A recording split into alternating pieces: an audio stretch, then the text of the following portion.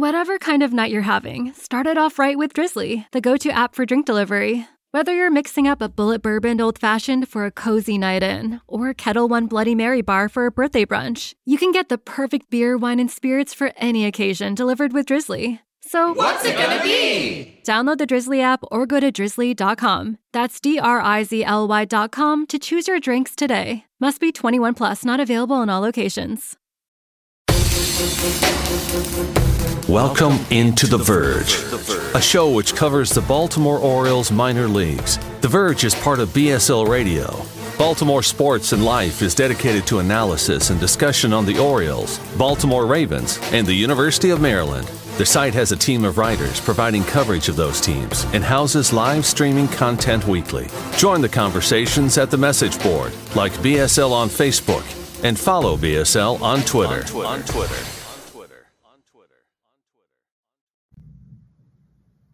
Want to make a podcast? Spotify's got a platform that lets you make one super easily, then distribute it everywhere and even earn money, all in one place for free.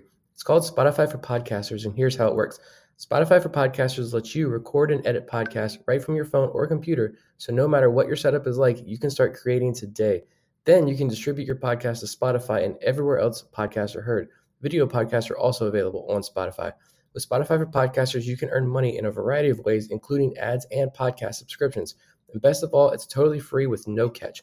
Ever since we discovered Spotify for Podcasters, we feel like having options like video podcasts and Q&A lets us be more creative on another level. I highly recommend you give it a try. Download the Spotify for Podcasters app or go to www.spotify.com/podcasters to get started. Hello, everyone. Welcome to Between the Numbers, episode 5. Today, we will be looking at tailored player development, and I will be giving a quick shout out to the Dan Duquette regime. So these are subjects that were somewhat brought up in the WhatsApp group chat, and while reading the chat, I kind of decided, this is what I wanted to talk about for this episode. I think these are both things that I've been thinking about for at least a few weeks, and without further ado, let's get into it. So the first thing, tailored player development. I think this is kind of a very idealistic goal for many major league organizations. I think many organizations have the intent to have tailored player development, but ultimately fail at doing so. At the end of the day, organizations have hundreds of players, and they only have so much human capital to work with these players. They only have so much analytical capacity to provide insights to players. And I think most organizations come short. However, I think to a large degree, the Orioles are one of the only organizations that actually crushes tailored player development. And so I want to dive into a few reasons why this is. The first reason I want to talk about is establishing the right coaching culture, which I think is something that we saw occur from the very moment Mike Elias walked into the door and started making coaching hirings. We saw a very common theme pop up with coaches. Coaches were familiar with analytics, but also had some affinity to what I'll call old school baseball. I think this type of coach type is one that you'll find all across the system, even into the major leagues, where you have guys like Brandon Hyde and Freddie Gonzalez as very prominent figures. Of course, Brandon Hyde is the manager. I believe this has helped create a really great developmental culture for players, because I think having that balance between new school, and don't get it twisted, the Orioles are very new school, but also a touch of old school has helped create a culture throughout the organization where it's easier to buy into what the organization is doing. I say this because there are many players who come from backgrounds that are not analytics heavy, and there are many players who come from backgrounds that are analytics heavy. When you try to blend all of that in a room and a coaching staff sides with one side or it sides with the other side, it's going to create conflict. It's going to create a bit of a mess. I think having the balance that the Orioles have struck, and up to this point, it seems like it's been actually quite a harmonious balance that they've struck, has helped players from both sides just buy into the organization and buy into the work they're doing. I wanted to shout that out first before diving into a couple other notes. I think the biggest one when it comes to achieving tailored player development for the organization has been generally acquiring players that fall into a few different archetypes. I think having many players with similar archetypes has made it easier to have this tailored player development. I think this has made it so that coaches don't need to, totally change things from one player to the next when they're trying to tailor things. Instead, for the most part, players will have a lot of overlap in what is actually optimal for them to develop in the areas in which they need to develop. I mean, if you think about it logically, if you have, a power hitter who's a free swinger and a power hitter who's, extremely patient, mixed in with a couple of slap hitters and, throw in another type of hitter in there. I can't come up with one top of mind, but, if you have all these type of archetypes mixed together at once, it can create an environment where coaches and the coaching staff is just stretched out too thin. However, the Orioles, simply put, they have a type. When it comes to position players, they like raw tools. Now, they like supplementary skills, such as positional versatility and a patient eye at the plate. But what they really love is raw tools. They love raw power. They like speed. And they like guys with defensive instincts. I will say the raw power is what it looks like the Orioles love most. But, then you pair that up with guys who match up in the supplementary skills that they have, guys who have, generally decent walk rates. And all of a sudden, you have a pipeline of guys who you may want to treat very similarly. And so this makes it so that a coach can maybe sit down many guys down at once and give, the same advice to, while not really hurting their development. And because of this, it also gives the coaches the time, it opens up their schedules to be able to work with the few players in the organization who really don't fit into any of the broad archetypes that we see. For example, a Frederick Bencosme, or a lot of the Dan Duquette guys that we had in the organization, the Austin Hayes, the Ryan Mountcastles, the Cedric Mullins. These are players that don't fit the general Mike Elias position player mold, but because of the way the organization is structured, it has allowed for the coaching staff to give these guys a ton of love. I will say for pitchers, I think the raw tools that the organization looks for is max velocity. I think they look for that raw arm strength, and they try to maximize that arm strength. And the supplementary skill that they look for is either, I'll say a secondary, feel for a secondary. If it's a guy with a changeup, if it's a guy with natural feel for a slider, they like having that supplementary skill. I think a lot of that has to do with the pitcher's supination or pronation tendencies, if you guys know about that.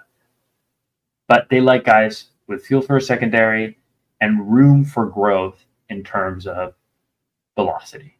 I think, to be honest, I don't think the Orioles are an organization that you see really increase raw arm strength a whole lot. To be honest, I think that's not our niche. And it doesn't have to be our niche. You know, if we know that we can make the most out of existing arm strength, then that's another way to achieve developmental successes. I think that's actually, leads me to the next point that I'm going to make, is that the organization is super self-aware as to what it is good at developing, at what it can really help players with. And so I think we acquire players to also fit those niches. It doesn't mean that we can't deal with players that don't fit those niches, but it just means that by and large, most of the players that come into the organization are going to fit into these sort of buckets.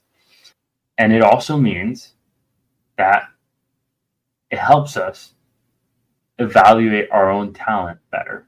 Because if you have an organization that is really good at developing and evaluating, high strikeout, high walk rate power guys, it just makes sense to acquire high walk rate, high strikeout power guys and make that your niche. You see, maybe we won't be like the Guardians, turning 89 mile per hour starters into mid 90s throwing guys.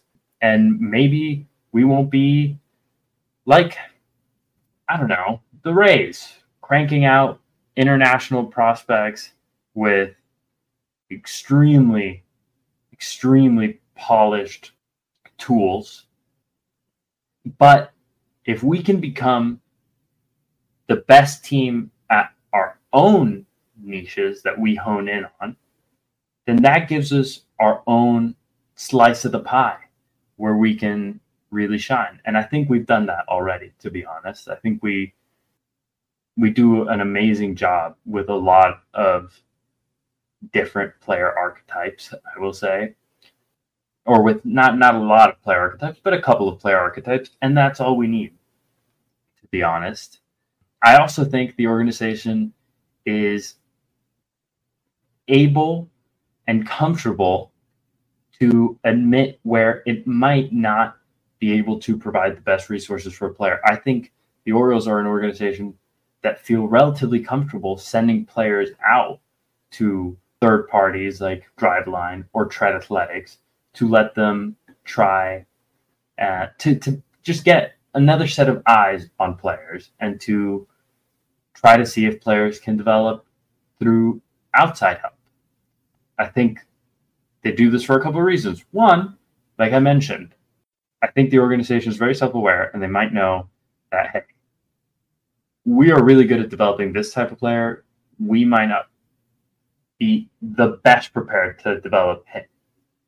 And if we want to have this really tailored player development approach, we can kind of ease our own workload by having a third party who's better at developing this type of player deal with it. And second, I also think the organization likes to just bring in the latest and greatest that's coming out of these hotbeds for baseball intelligence. And I also think just having a good relationship with these pitching labs or player development third-party organizations also can probably help the Orioles build connections in terms of finding coaches and future staff. I think we've seen a lot of Driveline guys come into the majors, and I think a lot of the Orioles coaches in the minor leagues have Driveline certifications or something of the sort. But yes, in any case, that wraps up a little bit of a discussion on tailored player development. Might have been a little bit rambly, but the key message there is the Orioles have really done a great job there. I think the organization was kind of built from the ground up once Mike Elias came in. It was very much a scorched earth approach. It was very gradual and quite methodical, but they've kind of hit their stride when it comes to achieving about as good a tailored player development program as is seen in the minor leagues. And that's really something to be proud of. But next, I wanted to move on to giving a shout out to Dan Duquette. Now, I, like many fans, have mixed feelings about the Duquette regime and everything that went on there. We all know that, no international signings, though that was an ownership mandate, and also practically no analytical capacity. However, I really want to give a big shout out to just that regime's ability to identify talent, raw talent, even if that regime was not nearly as good as developing talent as the Elias regime. Now that Duquette's tenure has gone by and the dust has really fully settled, it's worth noting just how many players on the 2023 playoff roster were acquired by Dan Duquette, or at least were acquired during his tenure with the Orioles. You have Cedric Mullins, Austin Hayes, Ryan Mountcastle, John Means, Dean Kramer, DL Hall, Grayson Rodriguez, Anthony Santander, Felix Bautista, and Ryan McKenna. That is over 40% of our playoff roster, if all of those guys make it, will have been acquired under the Duquette regime. I will also add Mike Baumann would also be on that list, or could potentially be on that list if he comes back up. Or at the very least, he should receive a little bit of a shout out because he was in the bullpen for the vast majority of the season. Now, this shout out is not to say these players would have turned out equally well under the player development of that regime. I firmly believe that if the Duquette regime was still here, the outcomes would have been worse. However, I do want to shout out the fact that Dan Duquette left us with so much talent for the Elias Orioles as a player development machine to work on.